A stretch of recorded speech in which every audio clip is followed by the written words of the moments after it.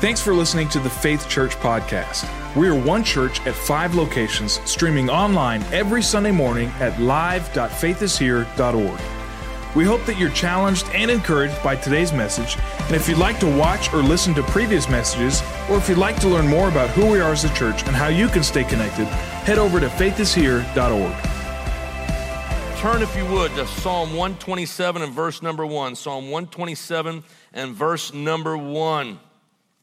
This is kind of our theme. We're in family series this month, and between Mother's Day and Father's Day, and we're talking about families and what they look like and what they're all about and what should be happening in God's family. So let me read Psalm 127 and verse number 1. Unless the Lord builds the house, the builders labor in vain.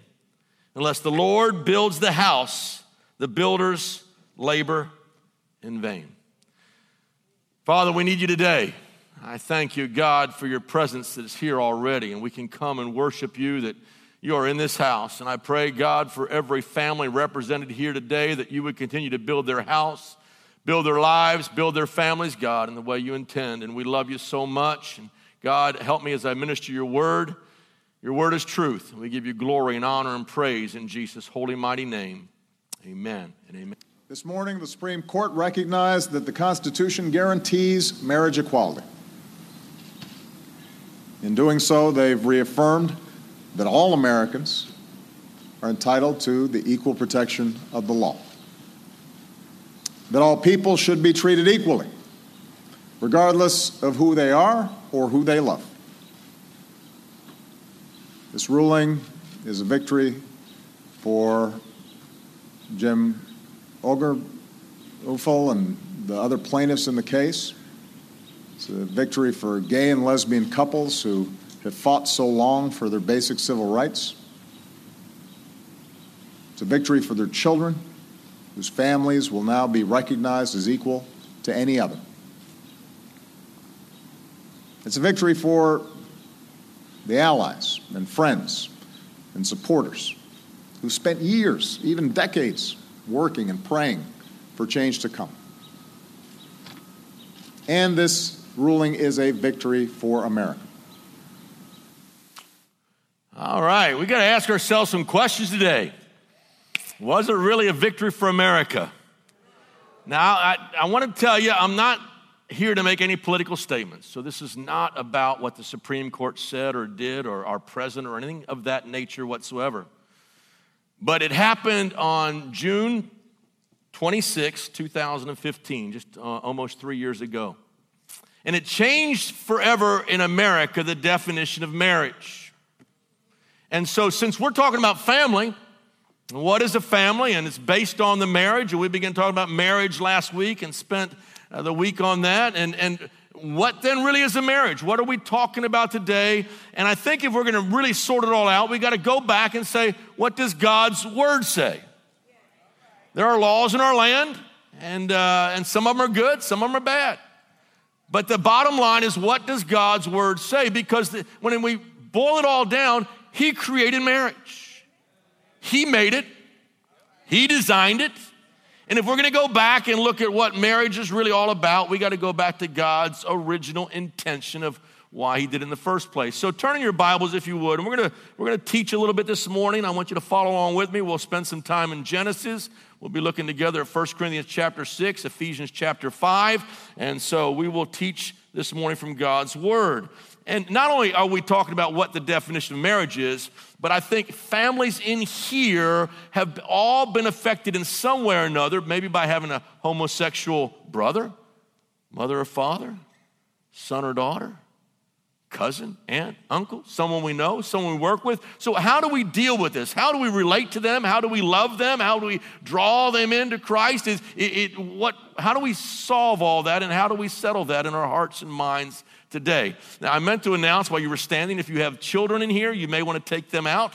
I'm going to get very specific and very blunt today with you. So if you have any kids, junior high on down, we've got a wonderful children's church ministry and a wonderful children's ministry as well. So let's look at Genesis 1, 27 and 28 and begin to affirm some things today. Genesis 1, 27 and 28 and verse number 31. It says, "And so God created man in his own image. In the image of God, he created him. Male and female, he created them.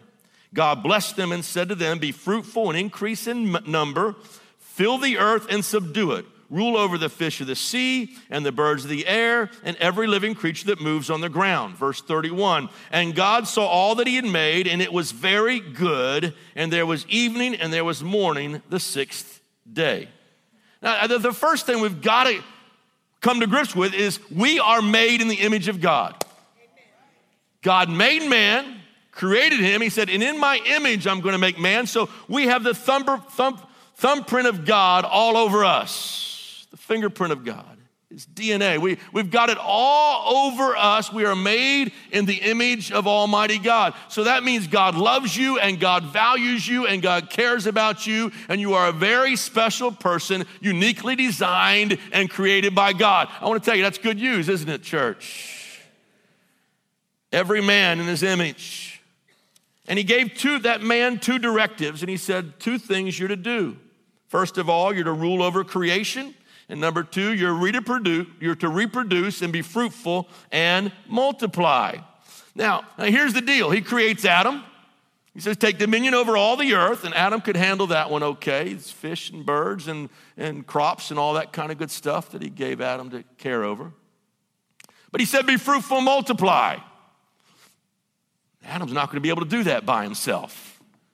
It's not going to happen. It's not going to work. It's not going to take place. And each time you look at Genesis chapter 1, when he makes something in creation, he says, it is good. It is good. 4 times he does that. He does it in verse 12, verse 18, verse 21, verse 31. He makes something and said, it's good. And the last time in verse 31, he says, it is very good. It's awesome. Everything I've made is good. But then you get down to chapter 2 and verse 18, and he said, it is not good that man should be alone. So of all of God's creation, the one thing he says is loneliness is not good. It's not good for man to live in isolation. It's not good to be by ourselves. We're to be connected. We're called into relationships. We are created for relationships, and it's not good for man to be alone. But not only that, the purpose for which God made man and made woman to multiply cannot occur if man is alone. So God creates a partner for him. Not only one to help him rule over creation, but allows him to fulfill God's plan of reproduction and multiplication. Let's pick it up with Genesis 2 and verse number 20. So the man gave names to all the livestock, the birds of the air, and all the beasts of the field, but for Adam no suitable helper was found. So the Lord caused the man to fall into a deep sleep. And while he was sleeping, he took one of the man's ribs and closed up the place of the flesh. Then the Lord God made woman from the rib. He was taken out of the man, and he brought her to man. And the man said, this is now bone of my bones and flesh of my flesh. She shall be called woman, for she was taken out of the man. For this reason, man will leave father and mother and be united to his wife, and they will become one flesh. And the man and his wife were both naked, and they felt no shame. God's plan for marriage includes wonderful sexual intimacy. It's designed by God. It's created by God. It's one of the great gifts he gave humanity was that gift of sexuality, and he gave that to us. And yet two genders, two unique people, two complementary people, complementary genders, because it says in Hebrews 13 and verse 4, the marriage bed is undefiled. And so created by God, it's very good, not good for man to be alone. Let me give him a wife. She's good looking. She's amazing. He brings her out. It's not good that man would be alone, and he creates her. It is God's design for two genders coming together, thus fulfilling God's commandment to do two things. Take dominion over the earth, number one. They would do that together. And second, be fruitful and multiply. Multiplication is the result of sexual intimacy. Verse 24, he says, for this reason, a man will leave father and his mother and be united to his wife, and they will become one flesh. One fleshness is amazing. It's not just the coming together physically, but I believe that man is made of body, soul, and spirit. So when you come together in intimacy, you're coming together emotionally, spiritually, intellectually, in every other way, the union is occurring in the marriage relationship. And not only that, but the Bible says it's a picture of our union with the Lord Jesus Christ. It describes what our relationship to him is like. We're to reflect that image. And so God is different from us. He is unique from us. He is Almighty God. And yet he chooses to come into our lives and make us one and join himself to us and us to him. And so that is our spiritual union, the Bible says, with Christ Jesus. We are one with him. And that relationship is reflected by our relationship between male and female on the earth. It's the way he designed us. Turn, if you would, to Ephesians chapter 5. Let me show it to you in God's word. Ephesians 5 and verse 31. For this reason, a man will leave father and mother and be united to his wife, and the two will be one flesh. Where does the Apostle Paul get this? All the way back in Genesis chapter 2. He's quoting Moses in Genesis. This is a profound mystery, but I'm talking about Christ and the church. So the picture of a union between a male and female in marriage is a picture of our union with the Lord Jesus Christ. We become one spiritually with him through the blood of the Lord Jesus Christ. However, each one of you must love his wife as he loves himself, and the wife must respect her husband. Two different, two complementary entities brought together. There's always been an enemy, though, seeking to stop what God calls good. You know, when God says something is good, the devil doesn't like that. He fights that and he comes against that.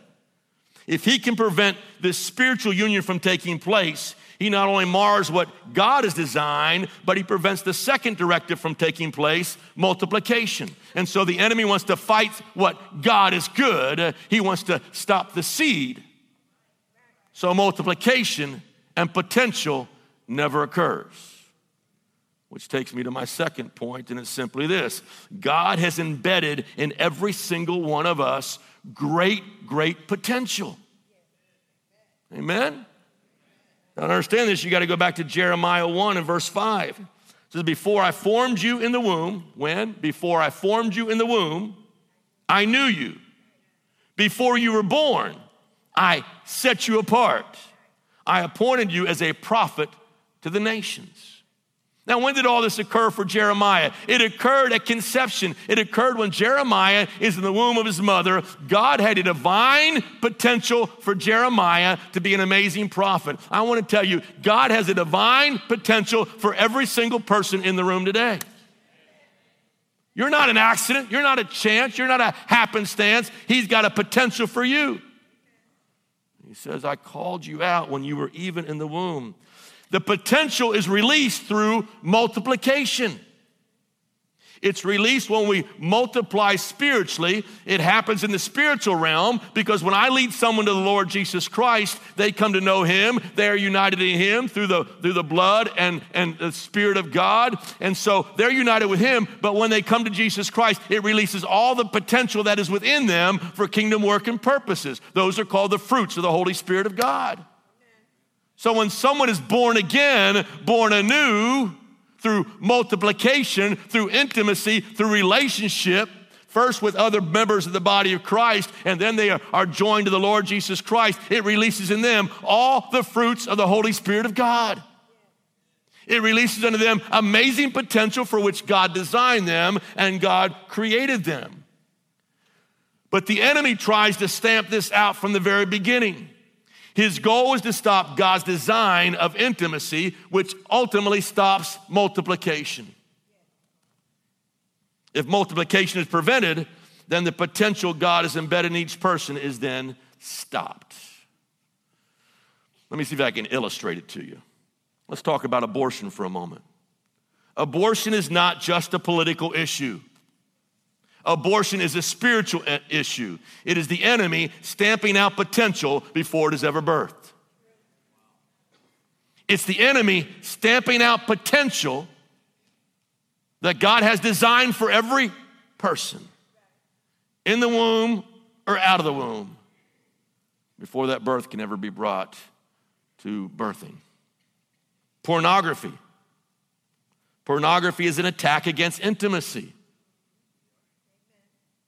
which stops multiplication before God's given potential is unleashed. You focus on an image, you focus on yourself, you focus on something else in pornography, and it stops intimacy with a real partner, your wife. Divorce is an attack against intimacy.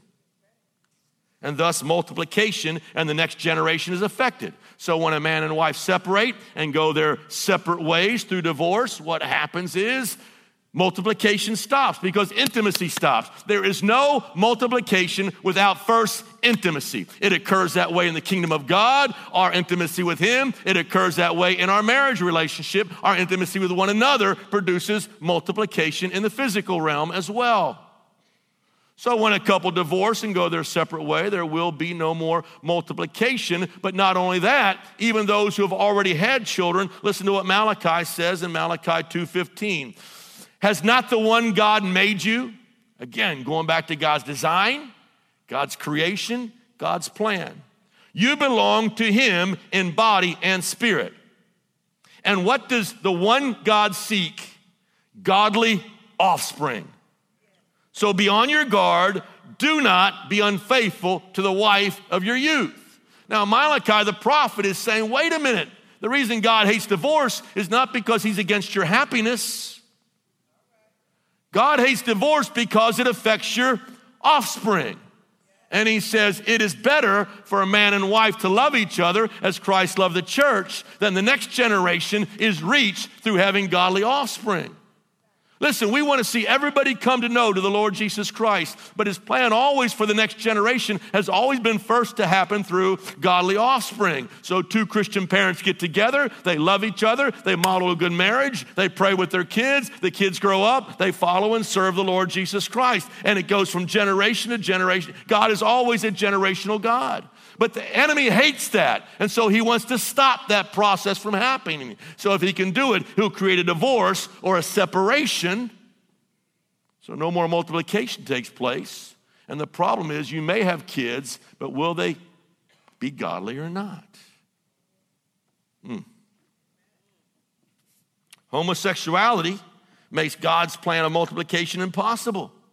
Therefore, it stops future potential in the kingdom of God. Remember Jeremiah, before I knew you in the womb, I called you to be a prophet.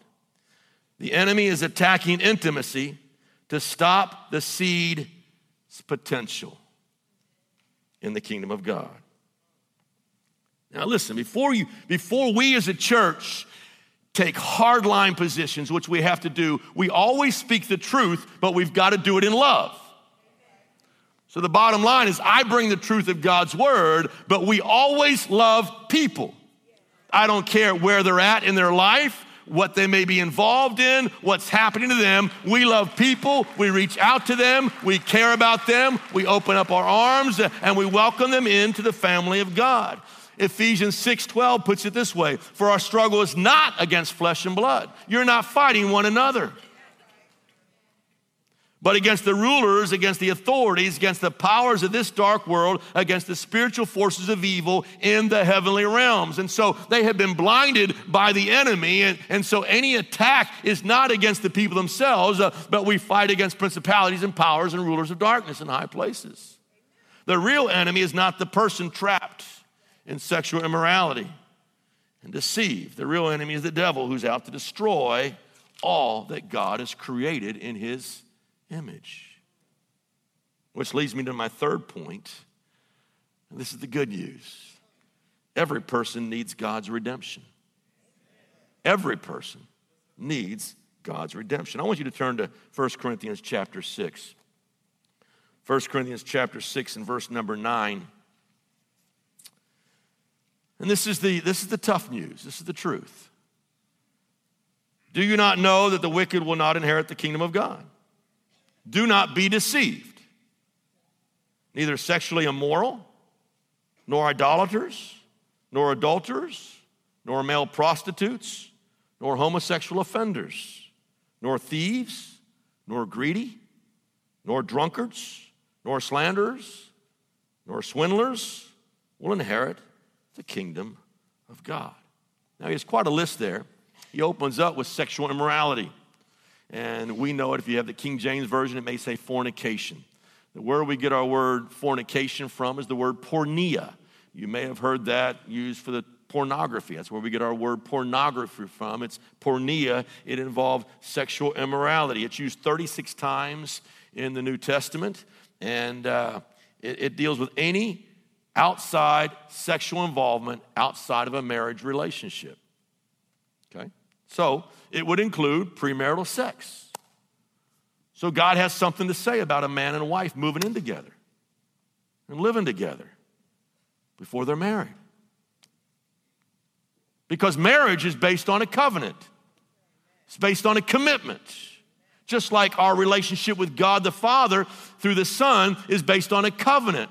What does Jesus Christ do? When he takes the cup, he said, this cup is the new covenant in my blood, which is shed for you. Blood had to be spilt in order to bring us into right relationship with God. That is called a covenant relationship. So he says, in the marriage relationship, I want you to enter into a marriage covenant with a husband and wife by a justice of the peace or a pastor or somebody. But let's get into covenant. Let's not just try this thing out on a trial basis. Okay? A little quiet out there. The next word he uses the word adultery, or he uses the word adultery in this text. It's used 40 times in the New Testament, and it's specifically taking a partner other than your own in a sexual relationship. So if you are in a married relationship and you are with any other partner, that is called adultery. And 40 times he calls that a sin, and he says those who do such things should not inherit the kingdom of God.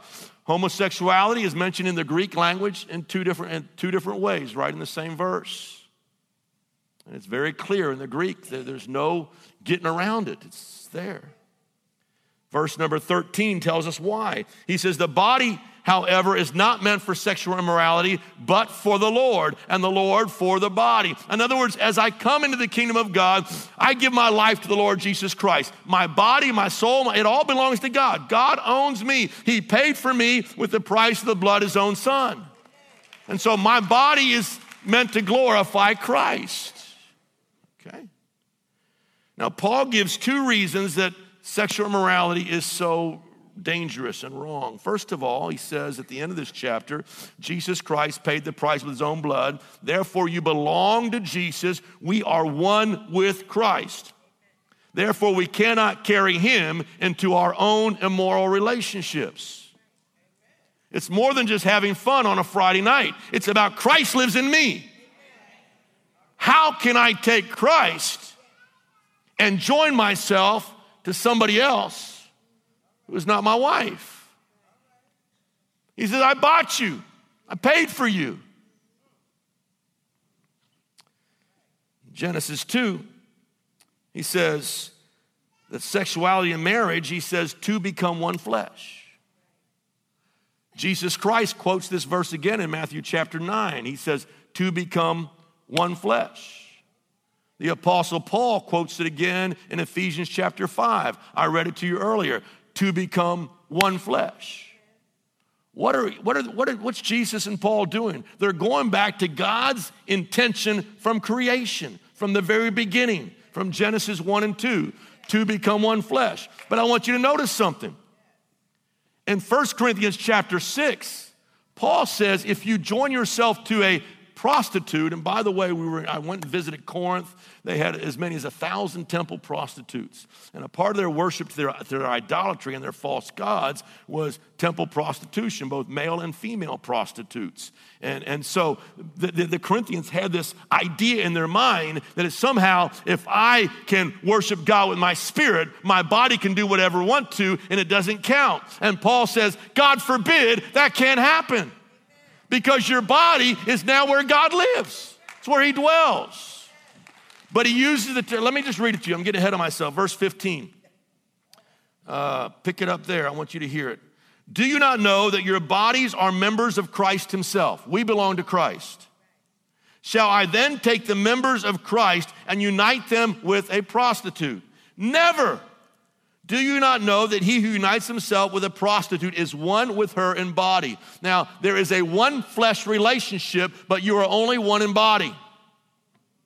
I believe the healthiest oneness in marriage is body, soul, and spirit. And when all three are clicking, it's phenomenal. For it is said, the two will become one flesh. But he who unites himself with the Lord is one with him in spirit. He says the two become one. Sexual unity in marriage is a type for what God wants to occur in the spiritual realm between Jesus Christ and us. When you take sex out of the context of the marriage covenant, you defile your body for God's intended purpose for our lives. Simply put, God says no. Now, if God owns me, if he paid for me, if I belong to him, if I am his property, I need to do what God says. I belong to him. I'm no longer my own. I'm a servant of Christ. I belong to him. And so I obey him. The temptation that we have today is the same temptation they had in the Garden of Eden. When the serpent slithers in and he tells Eve and he tells Adam, hath God really said? And the attack in our land today is this really true? Hath God really said this? Hasn't everything changed? Aren't we in the 21st century now? Isn't it kind of wide open anymore? Hath God really said? Yes. He said it. But there's a second argument that Paul gives for staying out of sexual immorality, and it's found in verses 18. Let's pick it up there. Flee from sexual immorality. Don't see how close you get it. So much you can watch on TV. Don't see how you can tune it on the internet. Flee. Run. Get out of there. All other sin a man commits are outside his body. But listen to this. He who sins sexually sins against his own body. In other words, Paul's logic is not only are you going against God who bought you and paid for you, it doesn't make sense because you are sinning against yourself. You create more damage and harm by getting involved in it. And that's why God says no. He knows what's best for us. Knows what's best for a marriage and a family. Do you not know your body's the temple of the Holy Spirit who is in you, whom you receive from God? You're not your own. You're not your own. You're bought with a price. Therefore, honor God with your body. Not just spirit. Your body. Because your body's the temple of God. He is in you. That's why it's ludicrous to go out on Friday night and find somebody you want to be with and then come into church and say, I'll worship you with my spirit. My body took off. My spirit's here. Worship him in your body. Man is made up of body, soul, and spirit. Now, here's the rub. The world emphasizes only the physical. Let's get physical. I'm dating myself. That's a really, really old song. Here's the reality. How do we sin against our own body?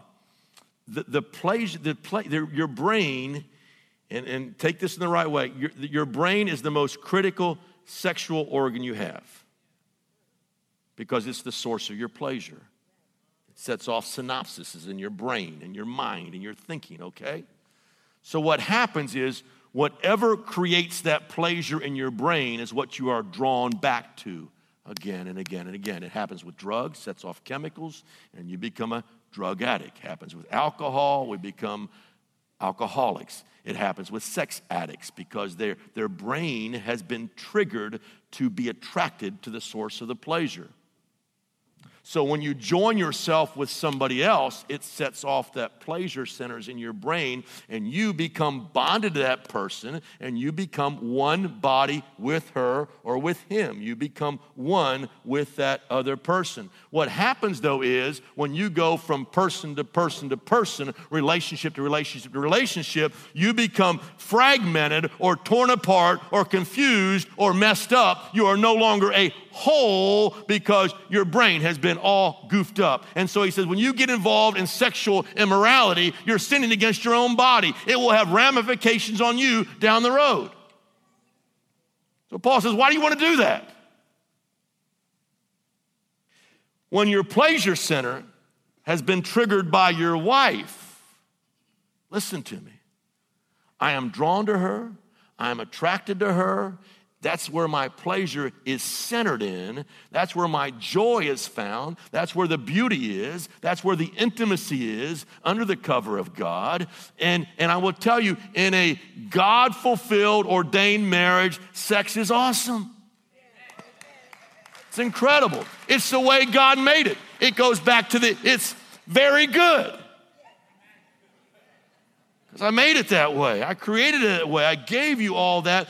But my bonding, because I haven't been with 10 other people along the way, my bonding, because I haven't been watching videos on pornography every night and breaking up intimacy, my bonding goes to my wife. Pleasure central, right here. That's why Adam and Eve, it says they were naked and they were not ashamed. Because Eve became the source of Adam's pleasure and Adam became the source of Eve's pleasure. And so Paul says, flee sexual immorality. It'll mess you up.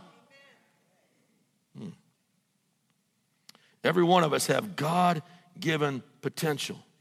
And what happens is sin comes in and corrupts that. It messes our God-given potential up.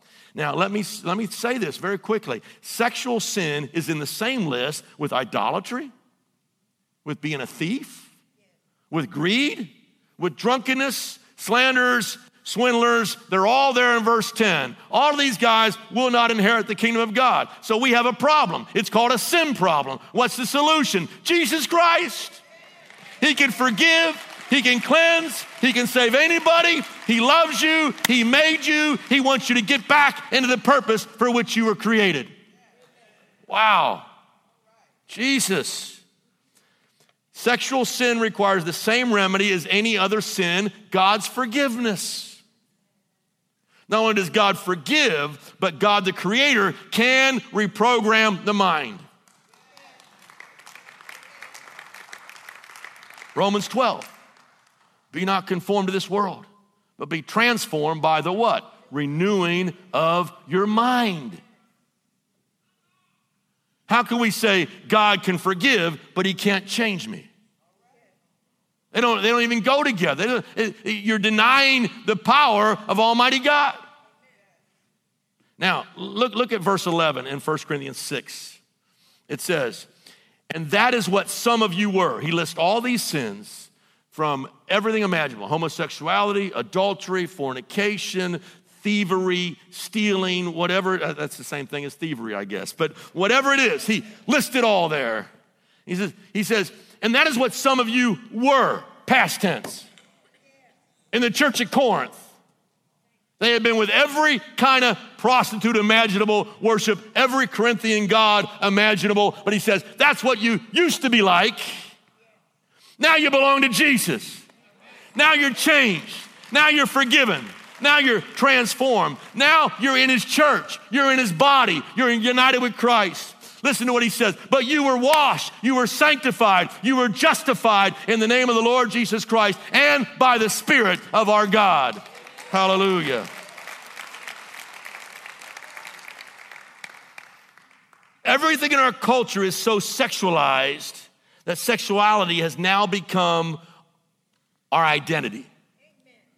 But it's not true. In Christ Jesus, my identity is found in Christ. I am in him. I am a Christian. I am a child of God. It is found in my Creator who embedded me with supernatural, God-given potential from the moment of conception. That was a little weak. You're doing better until I got to that. Better. So if you are struggling with any form of sexual immorality, God is able to forgive.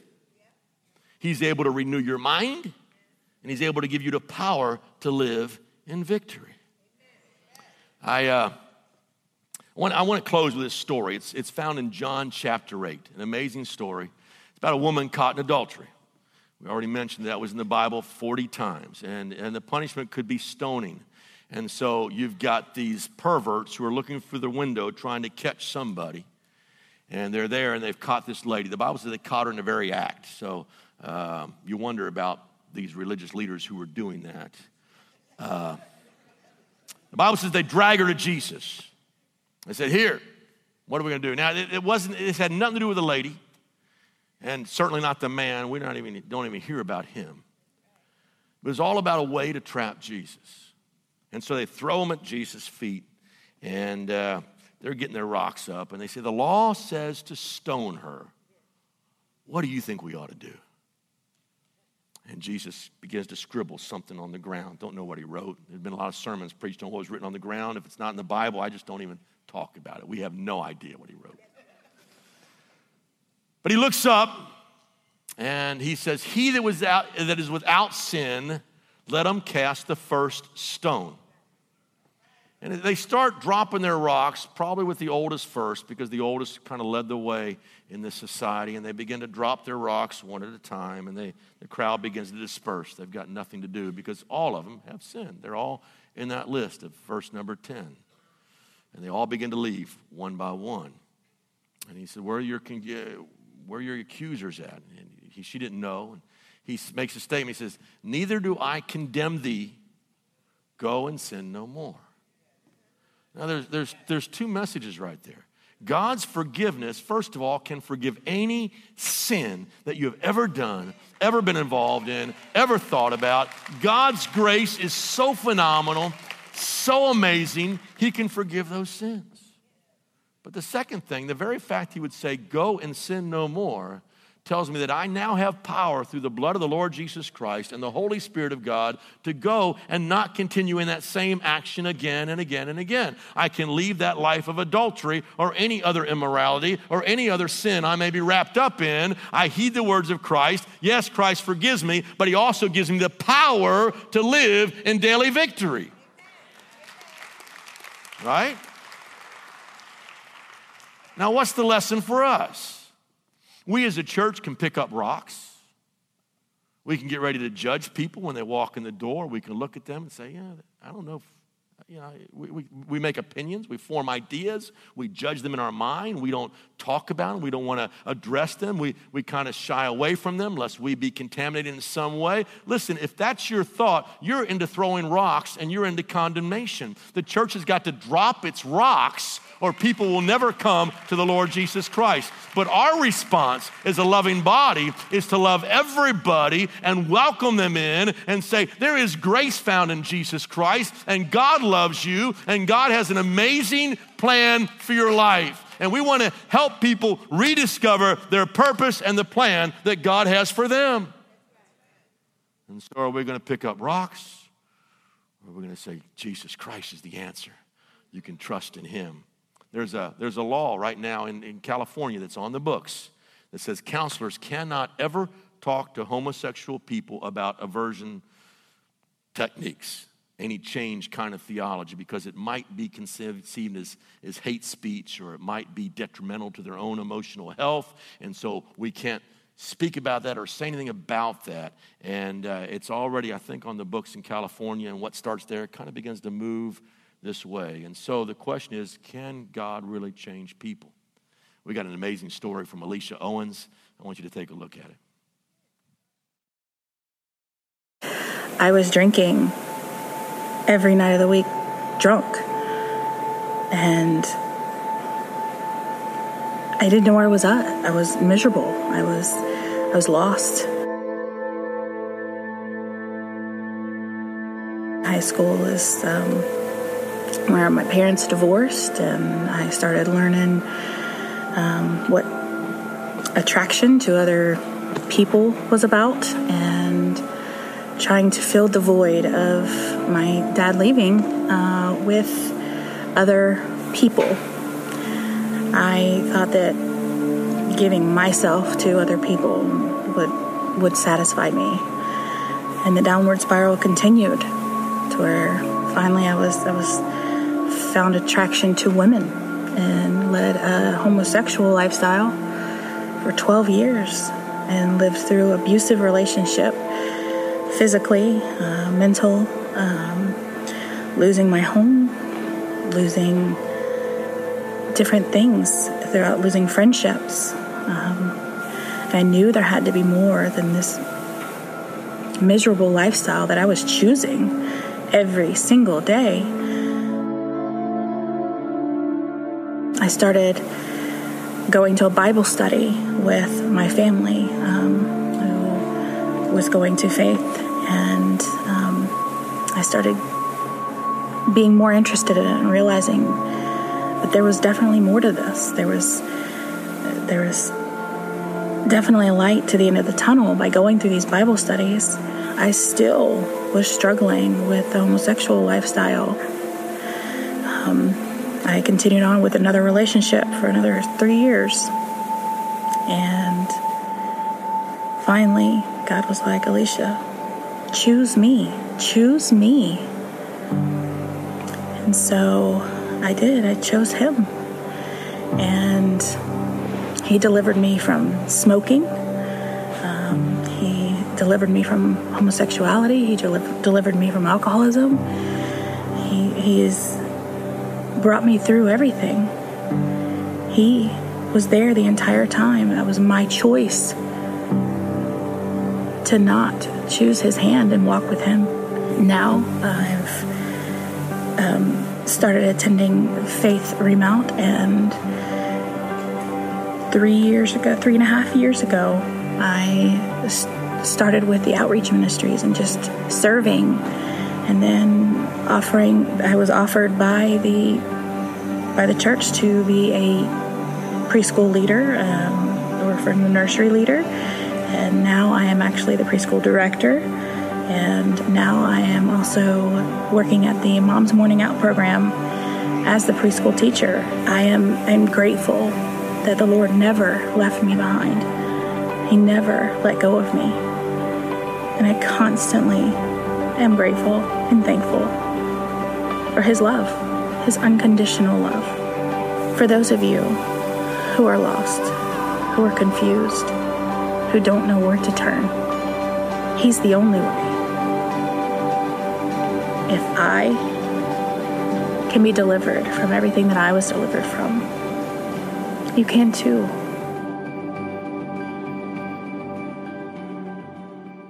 Man, isn't that awesome? Let's all stand together. Everybody standing together, if you would. We have altar workers are going to come. They're going to line up across the front.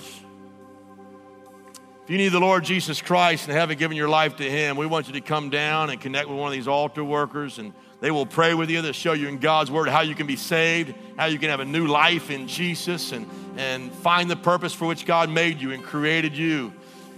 If you're having sin struggles and issues in your life that you need to be delivered from or set free from, whatever they may be, you come down and someone will pray with you. They'll meet you here. We're not here to judge you in any way. We're here to just help point you to Jesus Christ and lead you back to him. If you're sick in body, you can come as well. Listen, the Bible says if there's any sick among you, call for the elders of the church, and they'll anoint you with oil, and they'll pray with you, and the prayer of faith will heal the sick and raise them up. So whatever you have need of today, they're here for you. I'm going to dismiss this service in prayer today. If you're a guest, love to meet you in the Welcome Center. Thank you so much for coming and being with us. If you need prayer, just slip down here in just a moment, and these guys will pray with you as well. Let me pray for you right now. Father, we love you so much. We thank you for, God, your divine design for marriage and for the family. And I thank you, God, for everyone in the house today, and you love them so much. And I pray, God, that you would help us all in our journey, Lord, whether we're single, whether we're married, whatever place we find ourselves in life, God, we know that we need you to make it work. May we trust in you. May we believe in you. May we follow your word and follow your design for us. And we love you, God. We thank you, God, that your grace is so amazing. We thank you that you can forgive and restore and give us second chances, even in marriages, even in raising our kids, even in life, God. We thank you for that. God, I pray now you will bless your people. You'll cause your face to shine upon them. Go with us today as we follow and serve you. And we ask it in your holy, mighty name. Amen and amen. Hey, God bless you guys. You're amazing. The altars are open. Go in the grace of God. Thanks for listening to the Faith Church podcast. We are one church at 5 locations, streaming online every Sunday morning at live.faithishere.org. We hope that you're challenged and encouraged by today's message. And if you'd like to watch or listen to previous messages, or if you'd like to learn more about who we are as a church and how you can stay connected, head over to faithishere.org.